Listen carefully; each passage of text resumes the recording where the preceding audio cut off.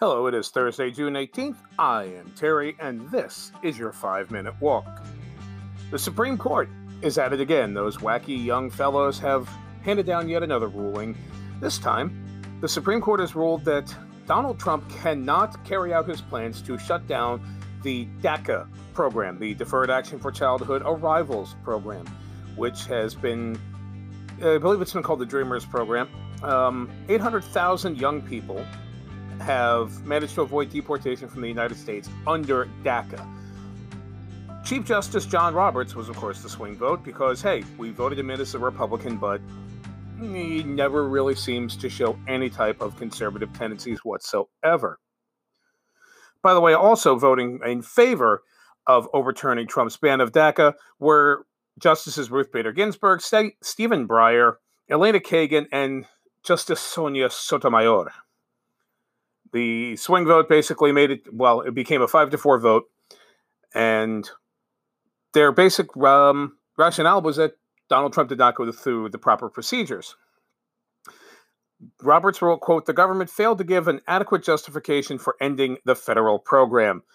Well, it's kind of funny because Barack Obama never gave an adequate justification for illegally starting the program. Obama's allowed to start the program with no backing from Congress, but Trump can't end it. Interesting.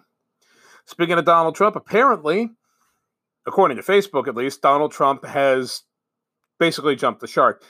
There was a Facebook ad in which Donald Trump took out for Trump supporters to unite against Antifa, and this particular ad featured an upside-down red and black triangle, which is one of Antifa's quote-unquote official symbols. Bear that in mind. Now, the red and black triangle is a symbol not only of Antifa itself, but it's long been an anarchist symbol. Everybody who's ever seen anything about anarchy knows the relationship between those two colors and the symbols. Well, Mark Zuckerberg has decided, that doesn't really matter that actually is Antifa's symbol.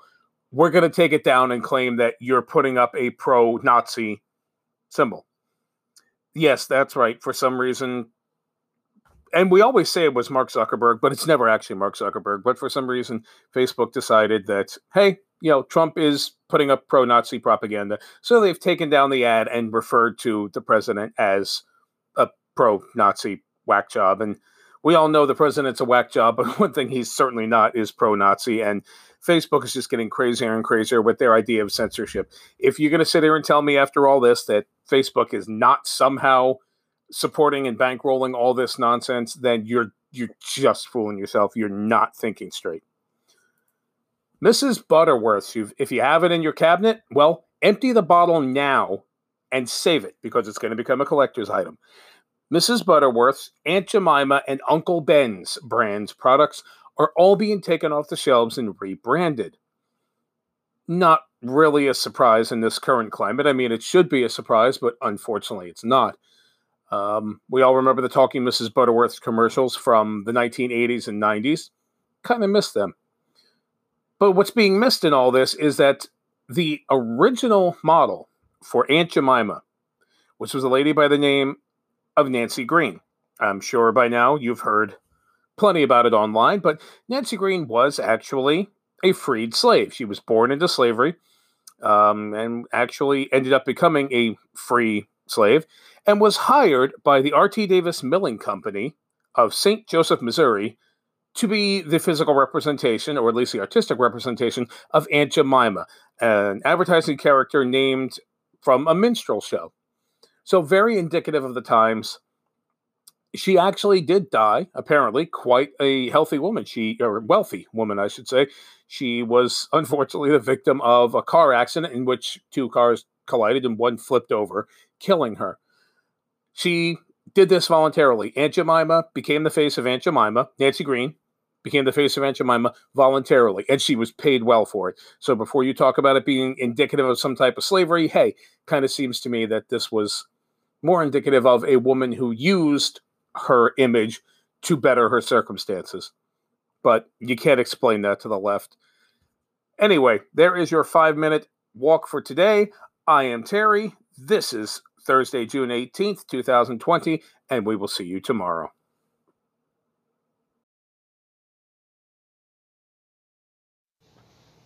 The 5-Minute Walk is part of the Walking Tall with Terry Wilkerson podcast network from 1028 Media, available on all major podcast platforms.